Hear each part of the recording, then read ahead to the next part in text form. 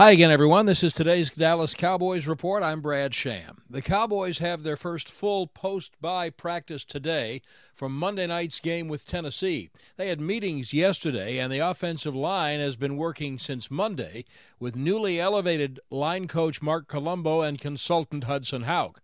All-Pro guard Zach Martin sees it as a given that those moves, plus the trade for receiver Amari Cooper, indicate management still has high expectations for this season. I think everyone in this locker room still expects that. We have a ton of confidence in the guys we have in here, and we know we have the talent we need to get there. We just have to put it all together and start putting some wins together. I mean, I think it's clear to everyone that we have what we need in this locker room, and the pieces we've added are only going to help us, and now it's time to start stringing some wins together. The Cowboys have put cornerback C.J. Goodwin on injured reserve, so they have a roster vacancy if they wish to fill it.